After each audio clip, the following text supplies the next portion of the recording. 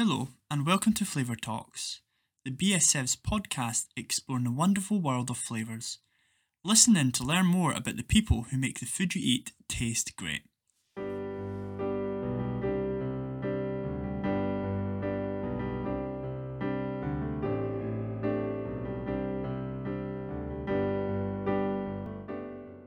Welcome. This evening we're joined by Sam Bompas of Bompas and Pa. And Sam, welcome. This is going to be a really, really great discussion, and I've been excited for a long time. And we will obviously start to talk about some of the intricacies of the projects that you guys have worked on in the past as a company. But in order to start off, I think it would be quite useful for you to give a self-introduction of who you are and I guess what Bompas and Pa do, and kind of how you're interested in this kind of olfactory space, or this organoleptic space, rather. It's, well, hello. I'm Sam Bompas, and got to start Bompas and Pa 16 years ago this week with a very good friend of mine, Harry Pa. We're at school together, and we sort of found in our early 20s we're remarkably enthusiastic about food and drink. And we set up a company rather unoriginally called our two names, Bompas and Pa, in order to pursue those interests initially with wobbly jelly. Harry at the time was studying to be an architect. I was working in marketing, and our shared interest is the joy and wonder of food. And with jelly, why did we get into jelly? And looking back on it, it seemed very rational at the time, but also not maybe as considered as it might have been, given that our first business meeting lasted exactly 1 hour, and we decided the name of the company, what our total goal would be, that would specialize in jelly, sorted all the logos and branding. If only things were that simple and that straightforward now. But really like jelly because it was we thought it had a beautiful forgotten British history. It's one that you could do a whole show just on that, the history of jelly. It would be fascinating. It tied in with people's interest in not only at the time sort of molecular cooking techniques, so sort of using if you've got to present tomatoes 16 ways on a plate, one of those ways is probably going to be some form of a gel, but then also you can make it figurative. You can bring the design world into it, and Harry's able to use sorts of things he's learning to how to do as an architect to design jellies, and that makes it rather wondrous. It's very cool, actually. Thinking about the structural integrity of jelly, you would often think that actually it's not that structurally. It doesn't have that much structural integrity to start with. But I've seen some of your initial designs and things, and actually you were able to build like some pretty unbelievable structures just using jelly alone, which is unbelievable. Well, actually, a really good jelly that you might want to eat, you probably don't want to make it much more than a liter in size. So that's not very monumental. But you can up the gelling agent, or and I guess the biggest jelly we made was about 50 tons in total, and that sat around Estes, Great Britain. I believe might have collaborated with you on it as well. Yeah. In terms of the lime flavoring, many years ago. Well, the great thing about jelly then is you can throw people off by color and flavor, and totally mislead them between what they see and what they taste. So yeah, it's great playing around with jelly. And I'm actually pleased you said that, because as a sort of entrepreneur, starting point into the realm of flavoring, it was a good place to learn. Not least because it's such a visual food. It's such a utterly visual food, but as a medium, that visual impact can be any flavor whatsoever. Also, you have to pay quite a lot of attention, because if you're using a gelatin gelling agent, which is obviously fantastic, that actually locks in quite a lot of flavor initially, and you don't get as many aromas out of it. Of course, gelatin is marvelous because it is silky and luxurious and melts in the mouth at body temperature, and you get that good flavor release. But it's a little bit of an inhibitor. So like making a cocktail, you have to really amp up any flavors you're putting into it to get them to have that impact. But of course, because of the medium, you have this like perfect combination of like huge visual impact and then whatever flavors you want. And this, at least for us, made us, I guess, a little bit more aware than we might otherwise been if the first food stuffs that we were working with were different, about how your sensory apparatus might be working in tandem between sort of anticipation and delivery, and how you can use them in concert to create an effect. Yeah, like this unified experience kind of thing. Yeah. Wasn't it Doctor Who? There was a Doctor Who was a big fan of jelly beans and jelly babies. Like once you get into it, there's really no way back. No, and actually, it was some of the problems with jelly. We talked about not being able to make very big jellies that really got us to start doing things like collaborating with people who were very great experts, the different scientists, and also specifically addressing the senses. So in 2008, we put on something we called an architectural jelly banquet. We wanted to push our craft. We worked with all sorts of marvelous architects and designers like Roger Sturt-Carver and Partners, Lord Foster. They designed jellies, and they were architectural because they were made by architects. Now, we sold 2,000 tickets to this event, and quickly discovered that everyone thought the jellies would be vast. There'd be jellies the size of castles, palaces. They'd be able to eat their way through, like in the film Cloudy with a Chance of Meatballs. And of course, we knew that we wouldn't be able to deliver that at all. So at that point, we did all sorts of things like collaborating with an inner ear scientist at UCL who was interested in the relationships between collagen and gelatin, and recording the sound of jelly wobbling, which sounds lurid and disgusting, but was used to amp up the jelly. We also placed all the very small jellies on high tables with light rods that projected bounce of light through them, and the tables themselves wobbled. We had a bespoke waggle engine that was a car windscreen wiper motor with a big weight on it, so it made all the jellies wobble. And of course, we bumped light through them as well, so the jellies became these sort of bulbs, and because they're up high, they're quite close to your eye, so they weren't much bigger, but you might have perceived them as being bigger through the light. And then we had our I think that was when we had our most rudimentary, but still frighteningly, very effective scent dispersal mechanism, and that was our friends with some strawberry essence in a squeezy bottle, as a spray bottle, surreptitiously spritzing it around this vast palisade where we're having this exhibition. And of course, there were spoon dancers, jelly wrestlers, all-night party, lots of jelly to eat as well. But at that point, we started learning, because some of those jellies had to be out all night, so there were just food safe dyes and a lot of gelatin. There's no point wasting food. And then there were other delicious strawberry jellies, but because of the light, the sound, the drinking, the scent, we found that a lot of the guests, the 2,000 guests that came, were eating those dye-based jellies and then telling us how delicious they were. There's delicious strawberries. And of course, we knew there's totally others. We also learned a lot as well, which is after 11 o'clock, when there's jellies, there's going to be a jelly fight. And when you're doing events, you need to plan to do the cleaning up, because there'll be a lot of it. So one of the things.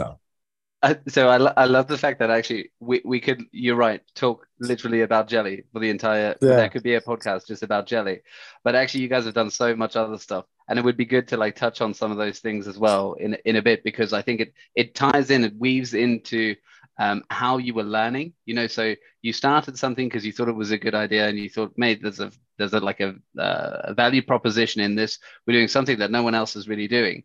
But I want to know kind of how has your raison d'etre changed? Like how has that changed in terms of like what you're trying to, you're what you're trying to achieve now is kind of agile in its approach, it seems, because you're spotting a gap in the market that, or maybe the market doesn't necessarily exist.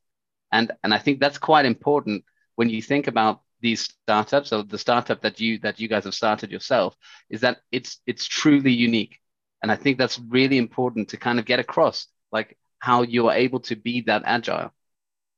Well, I think obviously we started our company when we're relatively young, in our very early 20s. So a lot of the things we're doing wasn't as the basis of evaluating a market, putting together a business plan, having a strategy, the sorts of things that we do now and we regularly do when we're advising clients you work with, doing benchmarking. We're doing things because at that age, you're just totally plugged into the zeitgeist. You're just there, like riding, surfing the very front wave of it. And, it means that we were doing things because we thought, we were just astonished that they didn't exist. And we thought London would be a far more interesting place. And London and Britain more widely is a really good crucible for innovation and creativity. So, when we'd start off doing food design, and now, of course, there have always been many food designers working for big corporates, but we're doing it in a much more consumer-facing way. And suddenly it became a whole discipline with courses around the world being taught in food design. We started doing events that we thought were cool and interesting and involved food and brought people together around the table in non-restaurant settings, in non-food outlet settings. And suddenly we found out that we were doing pop-up dinner experiences at a time before pop-up was a bad word, or at least a cliched word. Similarly with creating experiences, we found that we're doing experiential marketing before ad agencies had all got an experiential marketing wing, and then moving into the sorts of things that we work on now beyond the strategy work and the consultancy. A lot of it is putting together attractions and location-based experiences, and something that we came to just through the hunger to bring people together in a place to look at things, eat things, taste things, tickle each other, whatever. In a way that they wouldn't otherwise be able to do, I think those are good reasons to do things as well. Yeah, 100%. And so one of the other things that I always look at the stuff that you guys have done before. Sometimes I've had the opportunity to work alongside you, or to at least support on some of the things that were pretty good. But the reason that I was seeing if something is possible, isn't possible, sometimes it's from an ask that is so unexpected. The ask is something that actually isn't associated to an existing application end use or to an existing market per se, but it means that you overcome challenges and hurdles that you wouldn't necessarily have even thought about before. But in overcoming those challenges, actually for a big kind of flavor and fragrance house that I work for now, it becomes super useful because you're applying that same knowledge and wisdom to something completely different, and I think that's an important aspect for a lot of our listeners will be like junior flavorists or working within the kind of flavor industry and food industry, and actually being able to kind of get out of your comfort zone. And I say comfort zone, it's really what the stresses that exist from an organizational background and an organizational perspective. Now it gets you to think about things if those rules don't apply. Yeah. And then, yeah. We try and give people when they join Bompas and Par more of a toolkit for routes to being creative, because we get briefs that come across the desk and we've got days to come up with whatever the marvelous ideas are, and so it's useful to have a whole different number of strategies you can bring to bear yourself on that, and obviously the first one with making that first jelly banquet was just necessity. We had 2,000 people coming. We had a budget of £2,000. I mean, that's kind of ludicrous. You end up doing what you can afford. You end up doing what you can deliver within the skill set of friends and families. I think at one point my mother had co-opted her friends across South London to use all their domestic fridges to be able to make enough jellies, and they each made 50. And when they came together, that gave us enough to do it. We didn't have access to commercial fridges, we couldn't afford to hire commercial kitchens. But actually, as a consequence of that, it helped us sell loads of tickets because they're all excited to be participating in this. And they told all their friends about it, and lots of those people came, and it meant that the audience wasn't just young design kids in London. It was many more people as well. But going beyond that, because we're all self-challenged to come up over the course of a weekend because someone else hasn't delivered their job, but come up with a world first, something that's never been done before. There are lots of ways to do that, and as you said, sometimes heavy constraints pushing in a certain direction. Sometimes we spend a lot of time looking at history. If something hasn't been done for 400 years and you use contemporary techniques and technology to do it, and it's something we still know about 400 years later, there's probably something kind of cool about it. History's a really good editor. Use that. I mean, one of our big projects at the moment, we're making a whole museum about Shakespeare. Now, good thing is that Shakespeare's still relevant today and still performed today, but we can bring lots of different situations to bear on his body of work that perhaps haven't been expanded on, and hopefully in the process doing something, learn something new. But the same is true. I mean, one of my favorite field trips was to the Osmothèque in Versailles and smelling my way through history. And of course, some of the very ancient filters and scents that they have, now it'd be ludicrous to make them because some of the ingredients are potentially quite dangerous. So if you try and learn from them and reconstruct them in your own practice, what strange combinations or creative gymnastics do you have to go through, and could that be the discovery of a new typology of flavor? I think it'd be really exciting. No. I think honestly, spot on. And do you know when you were talking before about sometimes there's constraints out of your control, but when we're thinking about constraints generally, those things are constraints like price point and how much you have to spend, and therefore what is the return on investment, and kind of boring stuff. Sometimes your constraints are thermodynamic constraints, and you're these are the physical parameters that we are trying to break down, and then thinking in a design thinking kind of methodology of thinking, okay, so what can we achieve with the tools that maybe have been invented for a different purpose, and try and apply them to this experiential design.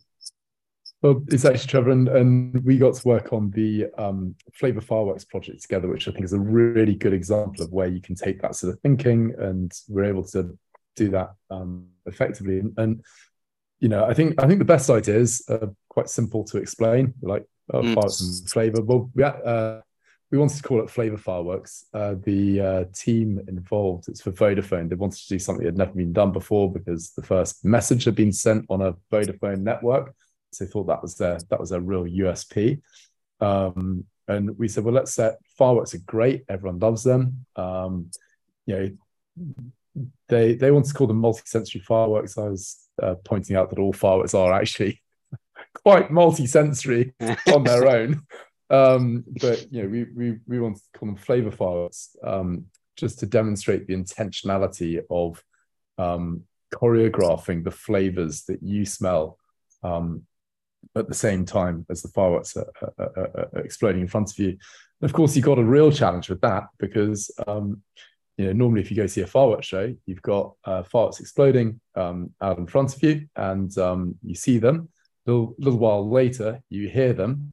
And at first we thought the fireworks shells would pack them up full of all sorts of scent material, but the speed of smell is a lot slower than the speed of light and the speed of sound. And also there's the real risk that if we're doing that, then fireworks which have their own smell, which is very pungent, and the heat and energy from it would destroy those ways before they even had a chance to gently, very, very slowly waft towards people. So it'd be the worst choreographed show imaginable. And so that took us to really looking to a different industry, the stage special effects industry. And well, I should say, actually, the first industry we looked at was weapons logistics from World War One, when when the various warring nations have been looking at how do you get a critical amount of some sort of airborne droplet or gas to people's sensory apparatus or skin. Of course, when we're pitching this to the mayor's office, we weren't saying that we were looking to weapon systems to then deploy across the capital, which I don't think would have got signed off. But we did our own due diligence and made sure that the actual thing that we created and built was absolutely tamper-proof. So if anyone had interfered with it at all, none of them would trigger. So there's no risk to, or at least managed risk to any participants. But one of the super irritating, or I guess like more boring aspects to that is that each of those flavors, I guess, because they were sometimes having a topical application as well as being able to be ingested, they needed to abide by two different sets of legislation. So there had to be fragrance and also flavor. And beyond that as well, there had to be fragrance and flavor, but because the live audience's Flavour Fireworks show was up to 250,000 people, is just vast. But if more people turned up, that would be a crowd control risk. So it was the hardest thing we've done. We obviously worked on it for over a year together. We weren't allowed to tell anyone about it. You're so excited. It's the most exciting thing you've ever done. You can't tell anyone, which is challenging. There was one day when we got to promote it before it went live. And the reason for that was just so that not too many people arrived. But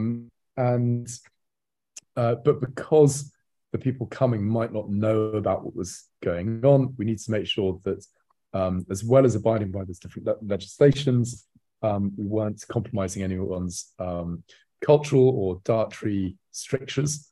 So everything had to be beyond that hypoallergenic, halal, kosher, and to make it even more complicated, because we're putting this out right next to the Thames, everything had to be absolutely biocompatible, so it could run off into the Thames and would keep all the fish safe. So yeah, there's a lot of mastery in your composing the finished product. There's literally like every single legislative category you could possibly tick the box off. But in a way, that's actually one of the things that like one of my old mentors said to me is legislation and controls actually makes you more creative, because it makes you think outside of the box, but also constrains you to think in new ways using the constraints you currently have. And I think that relates to so many different things. And I'm so pleased you touched on that one. But one thing that I wanted to raise with you, which I think you've done, I think, better than anyone, and sometimes it's not, I feel like I haven't been as able to support as I could have, but the BSF has. But what you guys have done really, really well is collaboration, and being able to collaborate cross disciplines and through multiple different domains of like expertise or market. I think you guys have done that unbelievably well. And I guess it goes to show that you have these tentacles looking all over the place and can kind of spot the unique gap, the UFP. Well, I mean, there's I have a very strong drive to collaborate, and that's really because if you incept something yourself and then try and execute it, the final thing is never quite as good or sparkling as you imagined. But if you bring two minds together and they both create it, it might be better than you've ever imagined. So that's the sort of goad, that's the driver to collaboration. Of course, a really good way to make things to innovate is to push together different disciplines that might not habitually speak.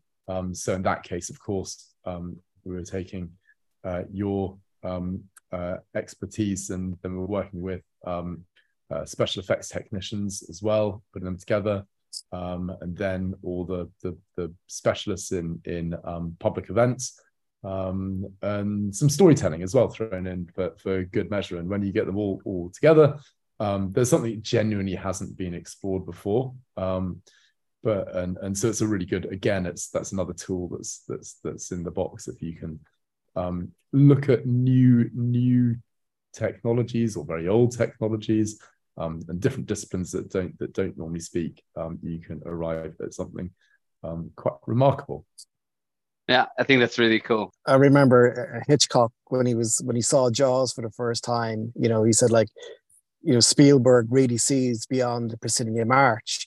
So again, it's that kind of thing. You're given a project, whether it be in work, and it's been able to go beyond that and bring in imagination, bring in other people, and being able to cross form. So no, that's what you're touching on here is, again, giving people permission to express themselves.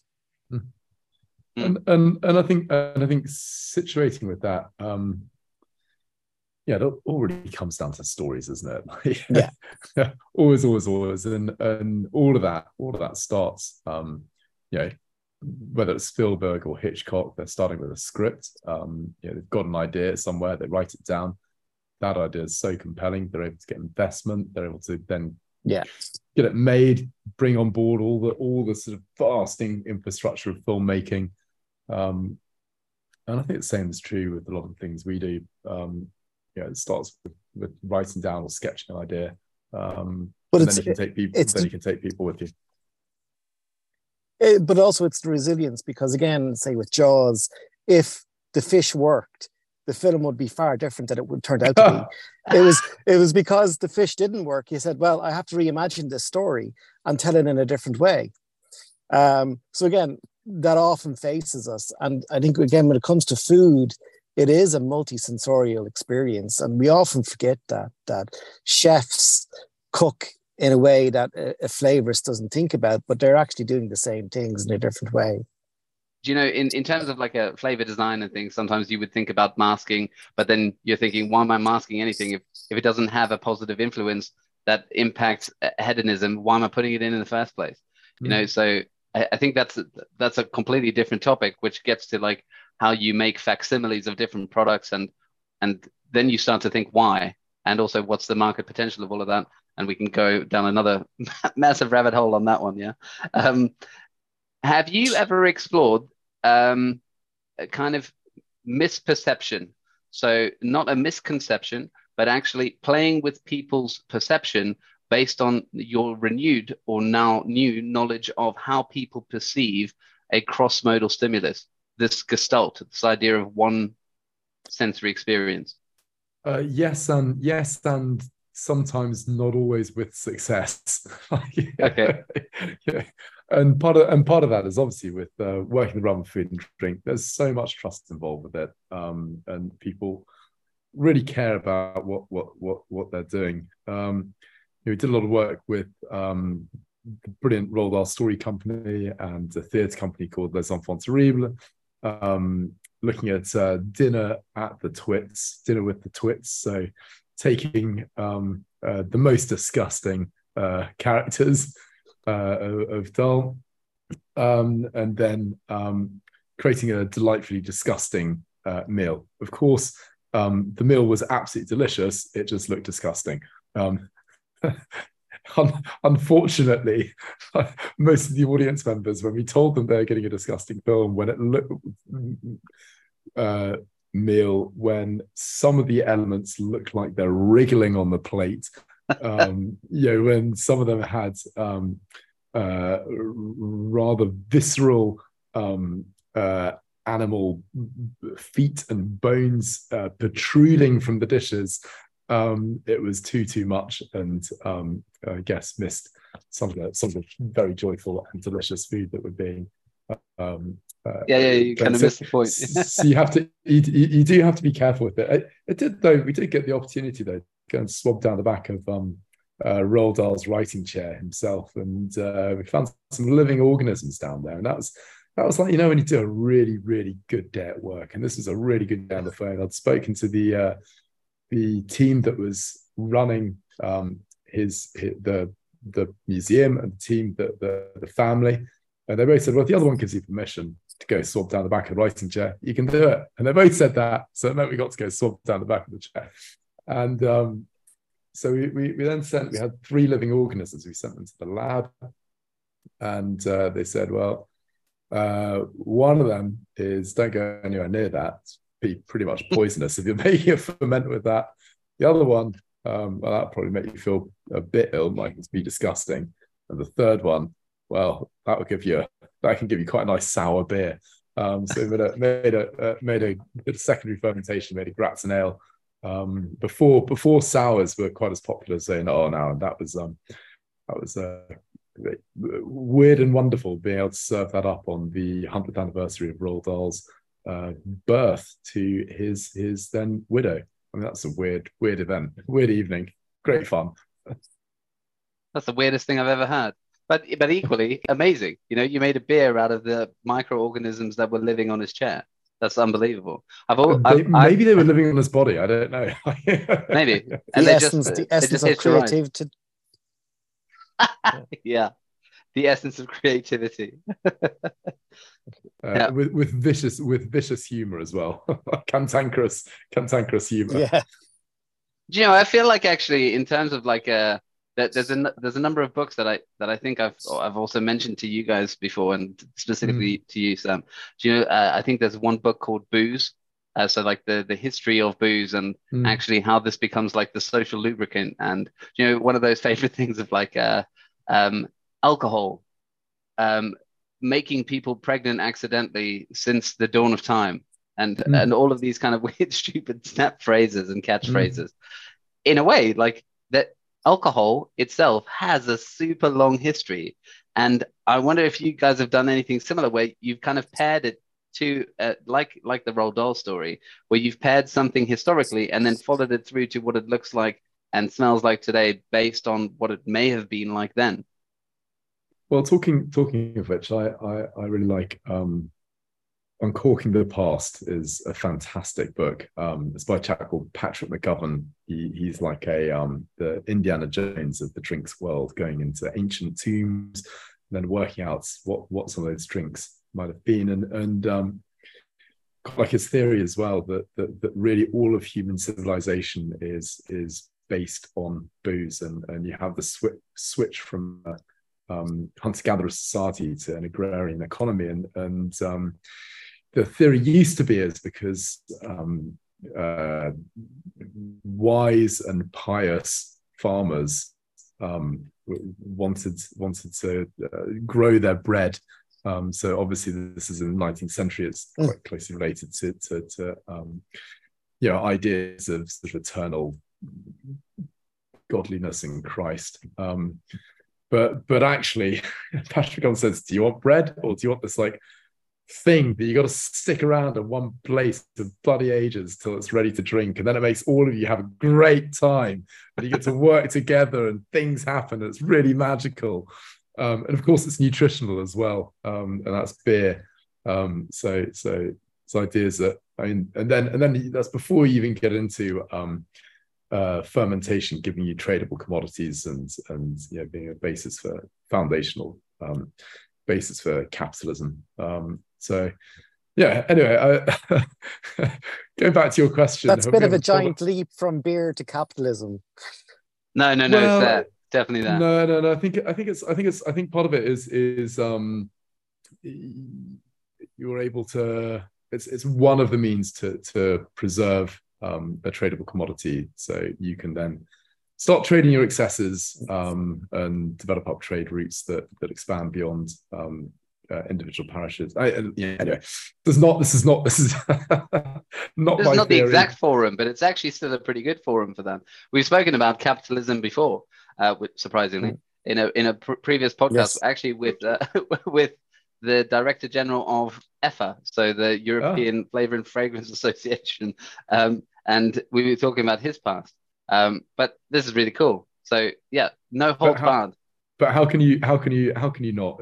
It's I'm obsessed with coffee, and coffee is a giant tradable commodity. But of course, it's in the coffee houses that all of insurance and Lloyd's of London are founded, and the stock market and Jonathan's.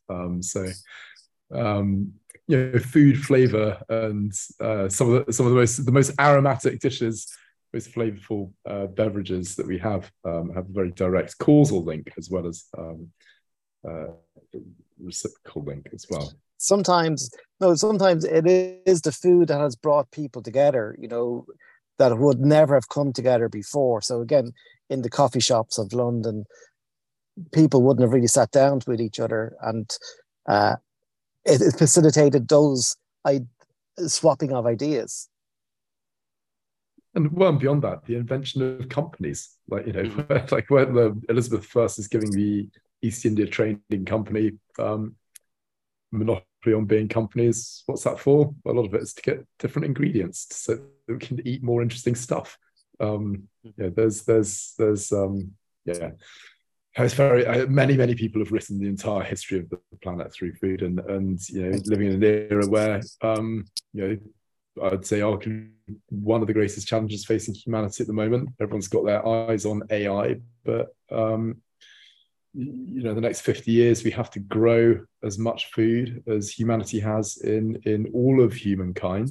I think that also means that flavoring and ersatz and foods with a likeness for one another that we might have been fond of will grow ever more important. I mean, we're all familiar with the fact that looking at a screen now, if I want to save something, I click on this icon that looks a bit like a floppy disk.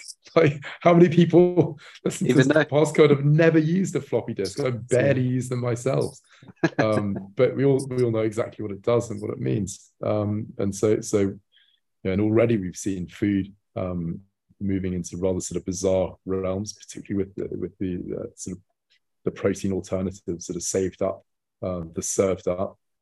But where can we go beyond them into and be more creative? Can we create a vast new array of flavorings and tastes that the burgeoning tables of tomorrow can be laden with, that are not limited by what already exists on the planet, and how we would go about conceiving that?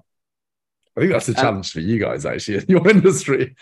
100%, but I think that it's a joint challenge in a way, because on one side it's the challenge of creation and actually like making something physically possible, like the thermodynamic constraints and all of that kind of stuff, and understanding what source materials we have from a source mapping perspective and sustainability perspective, and also sometimes biodiversity too. Like if something has a monopolized commodity market, if a commodity has a monopolized market on a given raw material, then that brings up a whole load of other things where through climate change, those things may actually be impossible to grow. What do we do about that? And thinking about it preemptively can give us some insight into actually maybe we should think of something different. But that's only one side of it. That's one side of it. The next side of it actually is, how do you make this new experience or this new product, how do you now make it appealing to a consumer base that so far has never experienced those things before, especially with that specific label? And that's an important part of it, is people need to buy things in order to make them viable. And also, like the other thing I'm fascinated with that is balance between familiarity plus novelty. Everyone's desperate to know what's the latest restaurant, what's the newest cuisine, what can I be cooking to show off my culinary nous, what's the most obscure flavors I'm going to get in my elaborate craft ales and lurid spirits, but also if it's completely strange, it's a very high level of rejection because it's just too weird. And where do we over time, over many years, over decades, want to take it? Because you can then incrementally look back at, sat down with the founder of the food market, Curb, Petra Barron, and we were looking at the trajectory of street food and people's repertoire, like your normal person in the streets, familiarity with different cuisines, and how it's just utterly utterly exploded out in different directions. But of course, it can, that's always incremental. Yeah, exactly, and it's incremental. But so this, I think you'll probably know this better than me from the marketing perspective. But everything falls along what's called like the uncanny valley relationship. So when something is too weird, too novel, then people reject it, and everything's related to this like acceptance. So something has to be novel enough for people to then want that to prioritize that over something different, but it can't be too different, because then people are now kind of wronged by it, or like averse to it because it's too different. And I wonder, what do you think? What are your perspectives on lobsters for that same reason? So why lobsters? Why lobsters in particular? So lobsters. So lobsters in particular, only because I think that lobsters have a particular lobsters and prawns and shellfish in general. I think they have a pretty interesting history in terms of food, in how they were sometimes seen as not that appealing, but available food. You live by the sea, sweet, I'm going to eat lobsters. But it was like a lower class snack, and how it ties into class sometimes. And now a lobster is seen as highly appealing, and therefore has a cost price to food. And the other part of that is, come on, they look pretty much like insects, don't they? I mean, they look amazing though, and there's a reason the surrealists were painting them all the time, because they're highly arresting, highly structural. It's like the artichoke of the sea. It just looks spectacular. Plus you've got all the rigmarole. It's hard to eat it, and when something's really hard to eat, either maybe it's going to be pretty laborious, so you don't want to pay very much for it, or you're paying for the privilege. It's like the sort of Tom Sawyer getting people to pay him to paint the fence technique. Maybe, but maybe it's a preservation technique for that species, that they look so unattractive that people won't eat them. Maybe it's not working that well though, is it? But again, like, if you want expenses the ultimate spice, isn't it? There's throughout human history, almost everything has been, at some point when it was rare, very expensive, and also considered an aphrodisiac, for which people have historically paid a premium. I like the idea though that it just was a bit of an aphrodisiac, because diets were so poor in yesteryear that anything a bit different would just sort of generally help people feel a bit better in their daily life. But I mean, I guess the question is, if lobsters were very cheap, would they be on every menu? And that's the thing, is that idea of exclusivity, and like availability as well, that becomes a thing. Like catching lobsters is a different task to like trawling for fish, or that becomes a different kind of idea. But you definitely do see like price consideration and people enjoying like exclusive foods based on how difficult they are to obtain. The weirdest one I've ever seen, because it doesn't make any logical sense to me.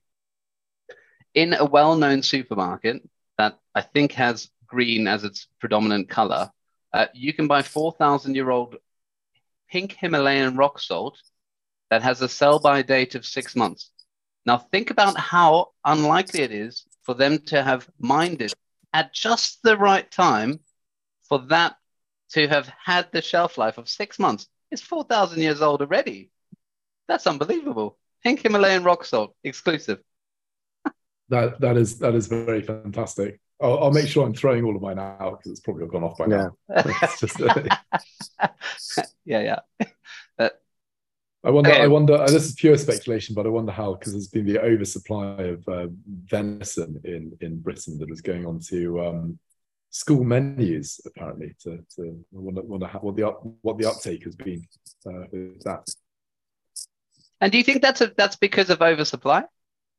I think there were a lot of deer, basically. So that we're going to be a menace. So you want to do something with it. So from my like I guess the narrow perceptions of this is turn it into some kind of nugget and it will honestly Oh, sell like hotcakes.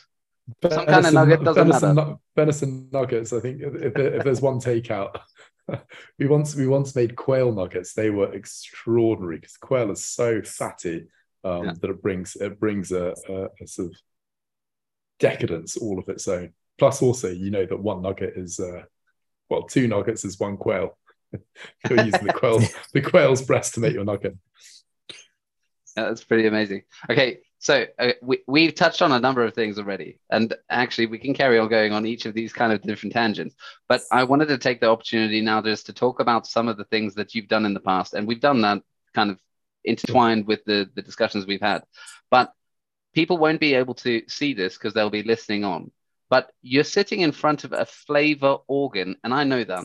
But a flavor organ to a flavor chemist is a room that's full of tiny little bottles that you select based on their sensory qualities and mix together in order to create a gestalt aroma or experience that can be delivered in an end-use application like an ice cream or a milkshake. What does your flavor organ do? So behind me is a full working pipe organ, and it's I'd always been inspired for many years by the descriptions in Aldous Huxley's Brave New World of the scent organ that they dance beneath in Westminster Abbey, and in Huysman's cocktail organ that when he's sequestered in his house, he uses to travel his mind by playing various pieces of music, and then it composes a cocktail for him. And we started looking at doing something like either one of those, and actual fact, it'd be kind of crude. You can get a much better drink made by a good barman, much more variety, and than you ever would.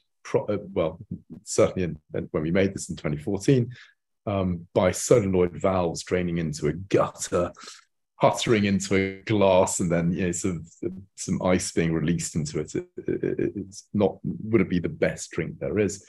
But that's when, at the time, we're collaborating with Professor Charles Spence, the Cross-Modal Research Lab, and we realized that actually, and our challenge was to try and scale up to a vast scale tastings, specifically whiskey tastings. And we realized that actually by going through a very unusual process of commissioning an organ, we could create an instrument that choreographed your sense of flavor, your flavor perception, as you're drinking a glass of whiskey, and directed your palate around the glass. So we worked with Charles to set the brief, a composer to write the music, an organ translator to translate it to the organ builders, an organ builder to build the organ that would allow the piece to be played that would change your perception of taste. And then we went back to the start and made it look like a design item that fitted with the brands. We made it originally for Johnny Walker and their very high-end blue label whiskey. So basically, as the organ's played, and it can play itself, it directs your palate around the whiskey wheel. So to some of the cardinal flavors that you find in Johnny Walker, it makes them easy to identify. It also, like a good tasting, gives you memory hooks, gives you moments to hold on to, so that next time you open up that bottle, you have a better recall of some of the flavor notes you might have experienced. And it's doing that using the language of an orchestra, which is quite often used by the master blender, who at the time was Jim Beveridge. But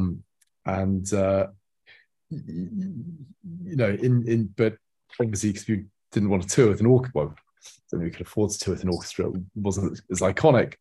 An organ has all those different voices of an orchestra, so you can still communicate about it using the analogy of music, which is good. So quite often what we're always doing, and this is useful in terms of exploring that, it's using things that are tried and tested and have spectacle. So organs, the king of instruments, 400-year-old techniques, combining that with contemporary science and learning and practitioners to deliver an experience that is food and drink related, and gives you a sense of wonder about something that might be quite familiar to you, in this case, a glass of whiskey. How do you enchant that?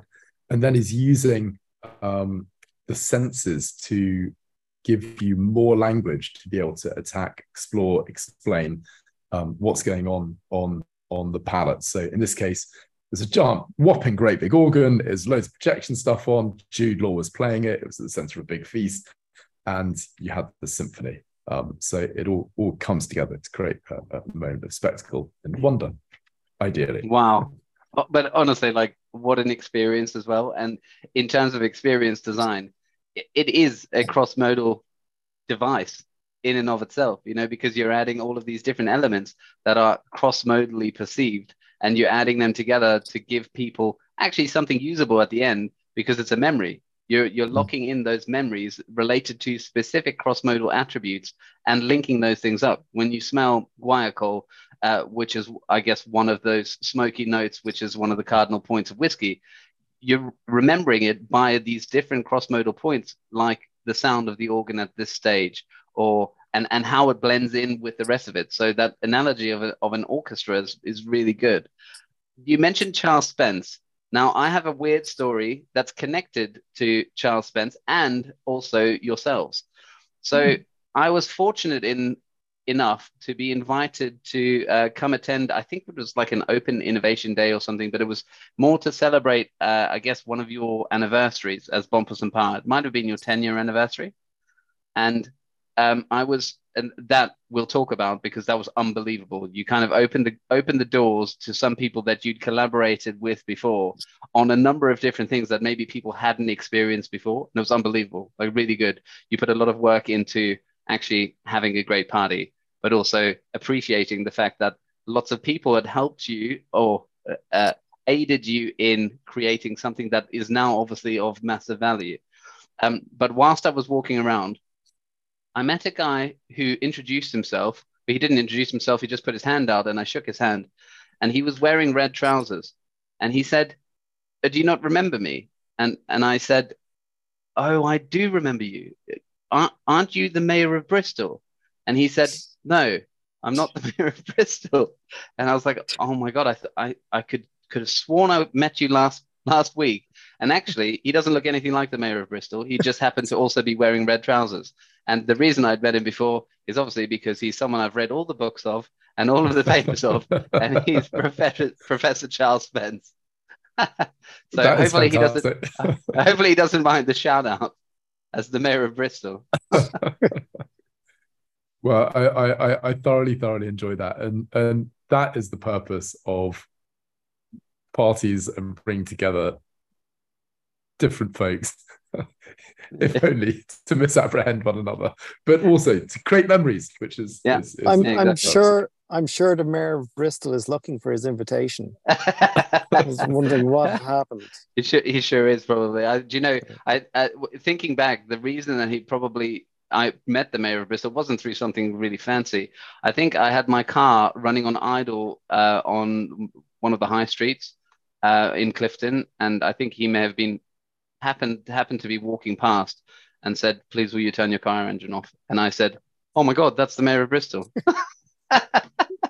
But it was pretty embarrassing to confuse him with actually an idol, I guess. Not that I idolize people or deify man in any way, but yeah, it was a cool experience, and there was a lot of other things. So it would be quite cool. Can you remember some of the examples of things that you had on show that day? Well, that was a party for our 10th birthday party, and just say thank you for the people that we love to work with, and the theme for it we took was ideas we'd always wanted to do, but all the clients and collaborators had said no to, because they were too lurid, dangerous, disgusting, decadent, horrid, and it was I think the party was so boozy. I think it might have taken a divot out of some bit of the economy, with so many people having a quieter day the next day. But there were There was volcano jacuzzis with mermen swimming around in it. We had we always wanted to use the refuse waste chutes for scaffolders as a slide. So we made a giant slide out of that, and you went down sleeping bags. There was crossbow bow hunting in an all-girl crossbow vegan huntress club. There was a world's worst cake competition, so like really disgusting cakes, and I think that preceded the whole trend that we had of with some of the goblin core cakes that were exploding in people's nihilistic lockdowns, which I thought were actually rather wonderful and continue to be pretty cool. What else? There was ghost life strawing. The police turned up and they said that someone had been stabbed. Turned out that someone's sausage dog had been poked by a pencil, and they stuck around for a little bit, which was quite fun. But yeah, a good party all round. Oh, somewhere, and then was the central stage was called the Temple of the Tongue, and there was someone dressed up as a giant tongue, writhing around on it, which is unusual and pretty fun though. Pretty fun, and it definitely makes you go, I wonder why no one selected this to go forward with, but why don't they have giant tongues? We all need a giant tongue for writhing. Do you know, I think that's important though, because you didn't forget about those things. And when you think like in terms of like design thinking methodologies and failing fast and capturing all of your, I guess, iterations in order to learn in a Bayesian way, you need to be able to capture those things. Now, it gave you the opportunity to put forward those things that didn't necessarily succeed. But because they didn't succeed, actually, they became a theme in and of themselves, which was quite cool. Yeah, and I think it's I like celebrating the ideas that didn't happen. Always, it's helpful to write them down and as well as the ideas that do. Because they've only not happened because it's not the right context, but they can be fun too. Yeah, I mean, no, exactly. for example, in 2014 started working on a restaurant where we're cooking with lava. It wasn't until 2022 that we got to actually build it, and that wasn't putting together the time, the place, the budget, the people, the resource. But the idea of melting down igneous extrusive rock in a massive blast furnace, telling a story of terroir, pouring it out and frying stuff over it. So very cool. Still a highlight.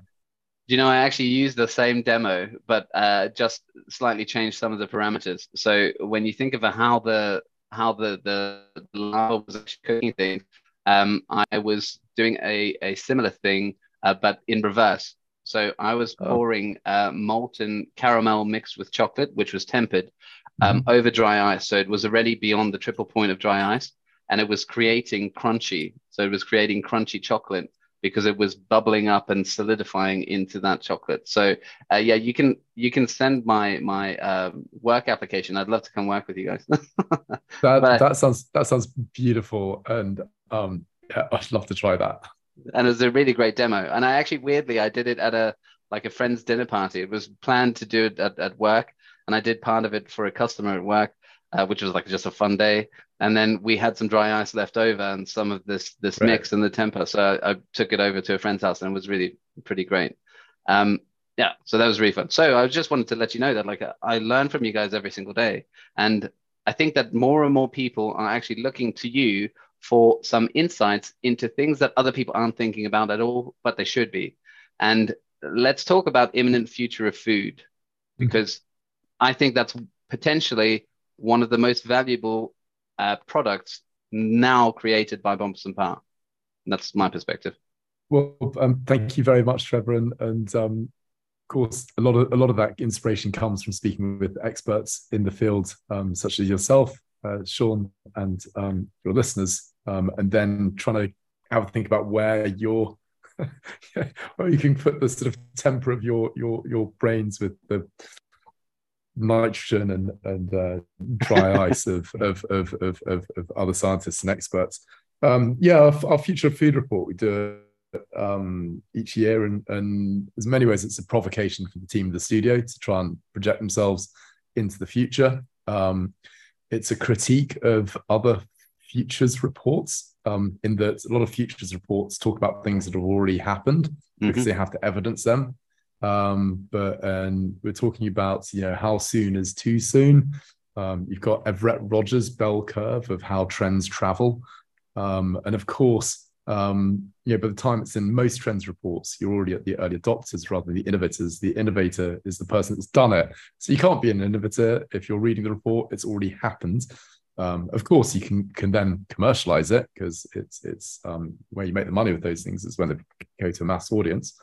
But we really like being the innovators. So to be the innovators, we have to keep on looking to ever receding futures and moving into them. And in many ways, the part of the practice is to challenge ourselves to quickly get ideas out the door. So by making them public, our best new ideas, anyone can do them. If they do, bully for them. Or we should be working hard to get them as well. And I think that's quite a fun race against time, because innovation is always a bit of a race against time. But so this year we're looking at things like the Umwelt of pets. So you could smell like your dog. It feels like very few places that aren't pet friendly now. Although I think Jay Rayner once recently trashed a very brilliant eatery because there were so many dogs in it that ruined his meal. Thought it was rather curmudgeonly actually, but there it is. But this is really looking at we have spectacles if we can't see the right way. What if we could invent devices that would give us the same rapture that dogs have when running around? Of course, you see them running around, you think they're happy. What they're really doing is being outside. It's like going to the cinema for them. The like smell conveys so much meaning, so much information. Just the stories. It's like reading a great work of literature every time they go outside and smell a lamppost. So could we create scenarios like that where you can experience the sensory apparatus of your pet? We're also looking at things like fractals in food. There's been work recently from NASA on spaceship interiors being fractal based, because for very long haul travel that could be much more relaxing. Would that help us make more relaxing cafes or spa areas if we're doing a similar thing? We know that obviously rocks are fractals, plants are fractals. How can they turn up and enchant us in their food and drink? And if we set out with that as the aim, where do we go? So it's a creative jamboree, and we like to invite people in. Yeah, it's amazing. And actually, I'm fortunate in the fact that I've been able to kind of, actually have known you guys to look at the website, to like actually have a look around and find out what you're up to. Because what you're talking about in terms of fractals, sometimes the application would be experiential, but oftentimes I'm actually using it as a source of innovation and inspiration for myself. And with regards to fractals, particularly, the world of CGI and like computer vision actually leverages fractals and fractal patterns a lot, especially now. And it's kind of a breakthrough because we're talking about these separate domains that now have cross-relevancy through like tangential connections. And I think it would be super useful when you think of some of the fallbacks of plant-based meat and it not having the right texture, to be able to print and do those things based on fractal patterning. So then I can see that through an existing commercial application, but I'm using obviously some of the insights that you guys have generated to think, my God, I never thought about that. This could be super useful. Let me try it. Let me have a little play. And I think this is a prime example of the brilliance of different brains, because I hadn't thought about any of that. It's utterly delightful, and really exciting to hear when you put stuff out into the world, it has a life of its own, and it can go on and shape things. And we've all seen that with the sort of events we do, and you meet someone and you discover that 10 years ago they went on a first date with their now partner. They blagged their way into the guest list. It was a great, they had a great rambunctious time together, and that shaped the course of their life. But that can also work with ideas and products and commercial services as well. Yeah, it's good having those open dialogues. I didn't know it was going to be fair game for you to just open up on my personal life, but fair enough. You got it spot on. Fantastic. Not sure how I ended up on that guest list. Yeah. It's the best. No, certainly when I was talking to our food craft team, who are always trying to push the boundaries of culinary development with flavors, they certainly referenced your insight work. They, eagerly always wait for it to come out and discuss it. Well, that's really good to hear, and I'll pass it on. We've got a cracking team at the moment. The lead on that has always been the strategy department here. Well, that's actually an interesting thing, that you have a strategy department. That's another question, another range of questions I was just about to ask you about. But carry on about the strategy. Yeah, so Alex started it. Freddie is now running that. Freddie's a man with a PhD in slimes specifically, but it's again, he'll be in the kitchen with the chefs. He'll be with the architects. He'll be with the designers. And looking at where you can make something that exists between them that wouldn't otherwise happen. So yeah, really thank you very much. I'm really pleased to hear that's helpful. We're always looking ourselves for a new place to go for inspiration. It's a remarkable time now, I think, in terms of that. I'm just looking ahead to the weekends. And the next weekends is like Manchester International Festival, that just utterly extraordinary work, and some that's not as good but still provocative. Will be presented. There's just this weekend you've got the Hunterian Museum reopening, the V&A Museum of Childhood, the National Portrait Gallery, all the RCA final year shows. There's a lot of things to go see and bring into your own practice, whatever it is. One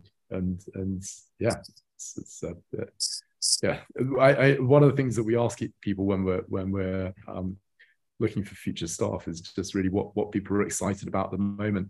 And it's a surprising number of people are just utterly stymied as they try to work out how to negotiate that without being like, oh, just going down the pub, which is also something that's perfectly valid. You can say that. It's a very, very useful thing, useful institution. But if you can't, there's so much to be excited about, so much to research, so much to learn. I think that's a real foundation in terms of what we're looking at for people that we work with. Just one of the things I was going to ask you actually is, what do you look for in a new member of staff?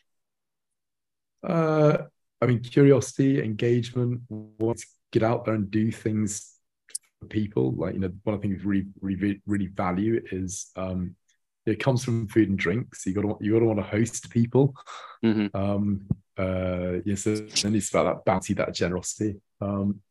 But ultimately, a sort of curiosity and an interest in learning. And we work because we're working across a lot of different disciplines. Every discipline, if it's film, if it's theatre, if it's events, if it's flavour, they all have their own languages and normalised practices. Again, architecture.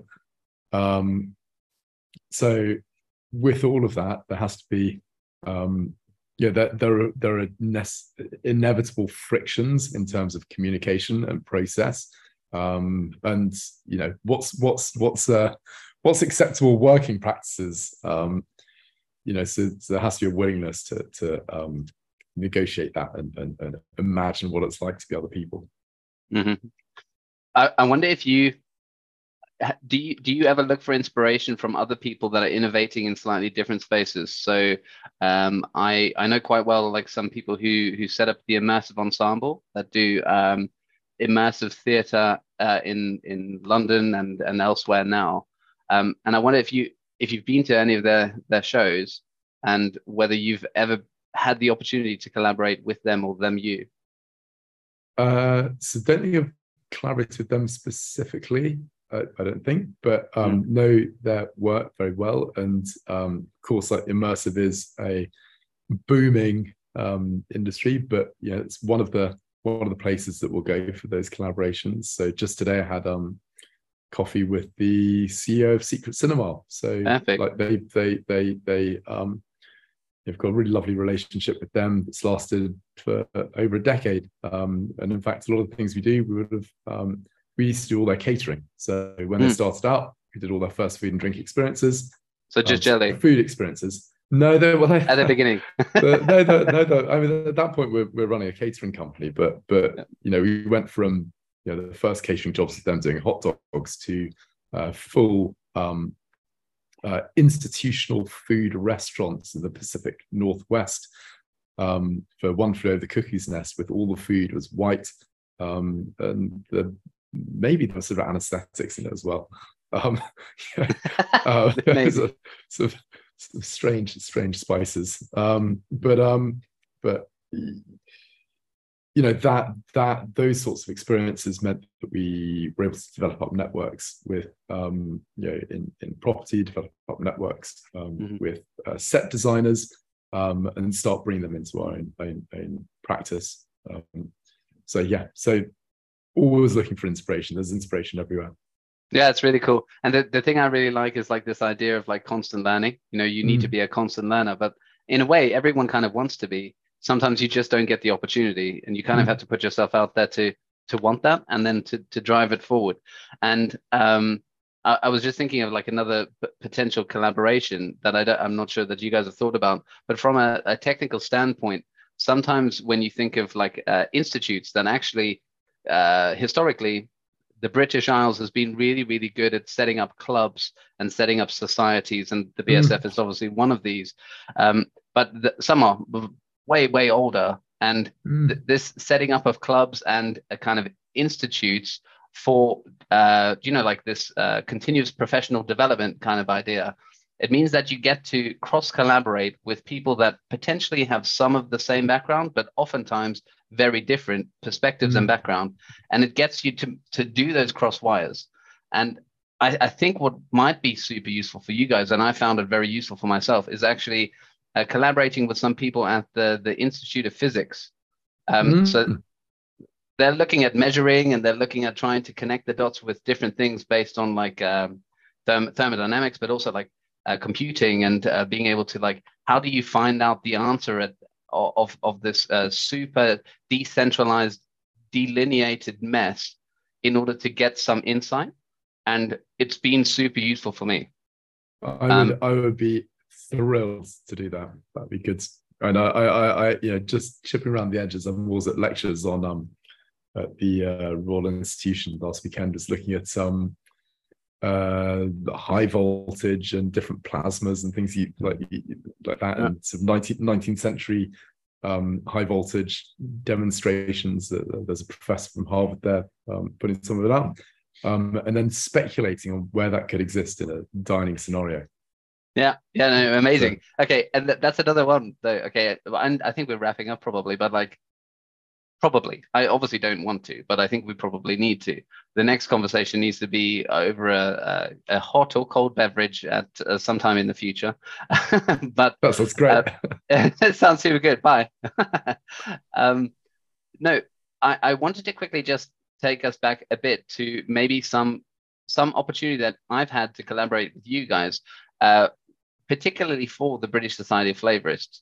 So we once invited you to present at our annual symposium at the like a science institute kind of science center in Bristol called At Bristol. And can you remember what happened with that? Can you remember how that played out? I think there were some experiments. It was pretty exciting. There was a level of danger as well, which just to get it all sort of razzed up. What specifically was the?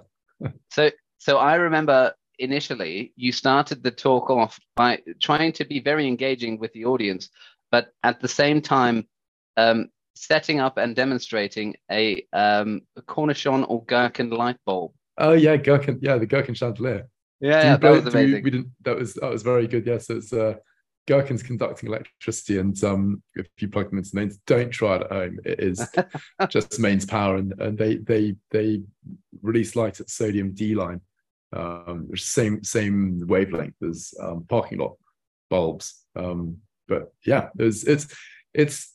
I mean, the other thing is, like, you know, we've all been seeing lots and lots of talks, and the talks you really like are the ones with you know, an explosion, a big bang.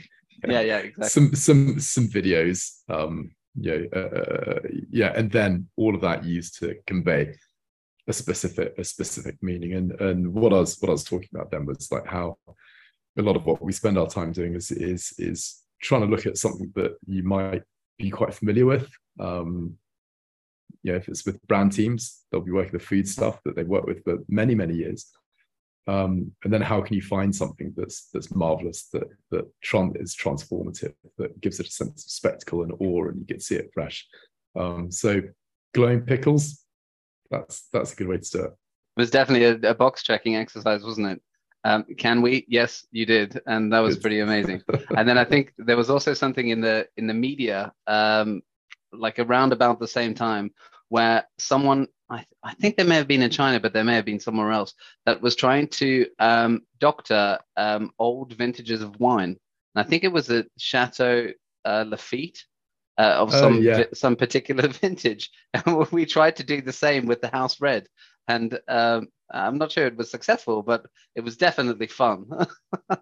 I mean, that was very, very cool, and that's still something that I would love to do. There are certain vintages of Lafite where I believe some of the auction houses might have sold more than was ever grown. So watch out. There are a lot of fake foods, but you know, if we can work out how to better use flavoring to give that complexity on the palate, wouldn't it be amazing if you could have that complexity of flavor in your bottle, with that, you know, with playing with the House Red. Exactly. So the same experience, but irrespective of the kind of growing conditions and the necessity to produce it. I think it's amazing. Well, Sam, we could obviously go on forever. We need to do that. It's essential. Go on forever in person? Yeah. No. The Lafite. Do the Lafite for everyone. Yeah, forever. Well, I think that maybe we should do it as a cross collaborative effort. You know, and perhaps the BSF could support on that in some respects. But yeah, 100%. And then we publicize it widely. Thank you so much for your insights, and it's really good to kind of get someone else's perspectives. As we've said, we go through some very prominent members of our super small niche industry, and it's really good to get some new perspectives and also understand that what is it? The future is orange. The future is Bompas and Pa. Well, I've got to say, Trevor, it's such a joy to come speak to you. I've loved all the projects we've realised over the years. And I'm in awe of the knowledge that you and your fellows in your industry have, and the way it's used to shape the world around us in many hidden, mysterious, but also spectacular ways. And I thoroughly advocate anyone who's listening to this, who's curious and is coming at this from an oblique angle, to find a flavorist. They have brilliant brains. They look at the world very, very differently. And what's going to happen when your interests and insights occlude with theirs? Epic final. Thanks, Sam. Have a good evening. You too. Thanks, Trevor. It's great.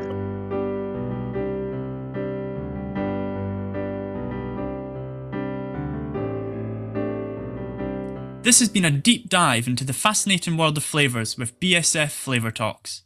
I hope that you've seen there is much more behind flavours. It is hard to acquire that right level of experience in order to create the perfect taste. If you've worked up an appetite for flavour science, stay tuned for more episodes and help support our podcast by sharing it with others on social media or leave us a review.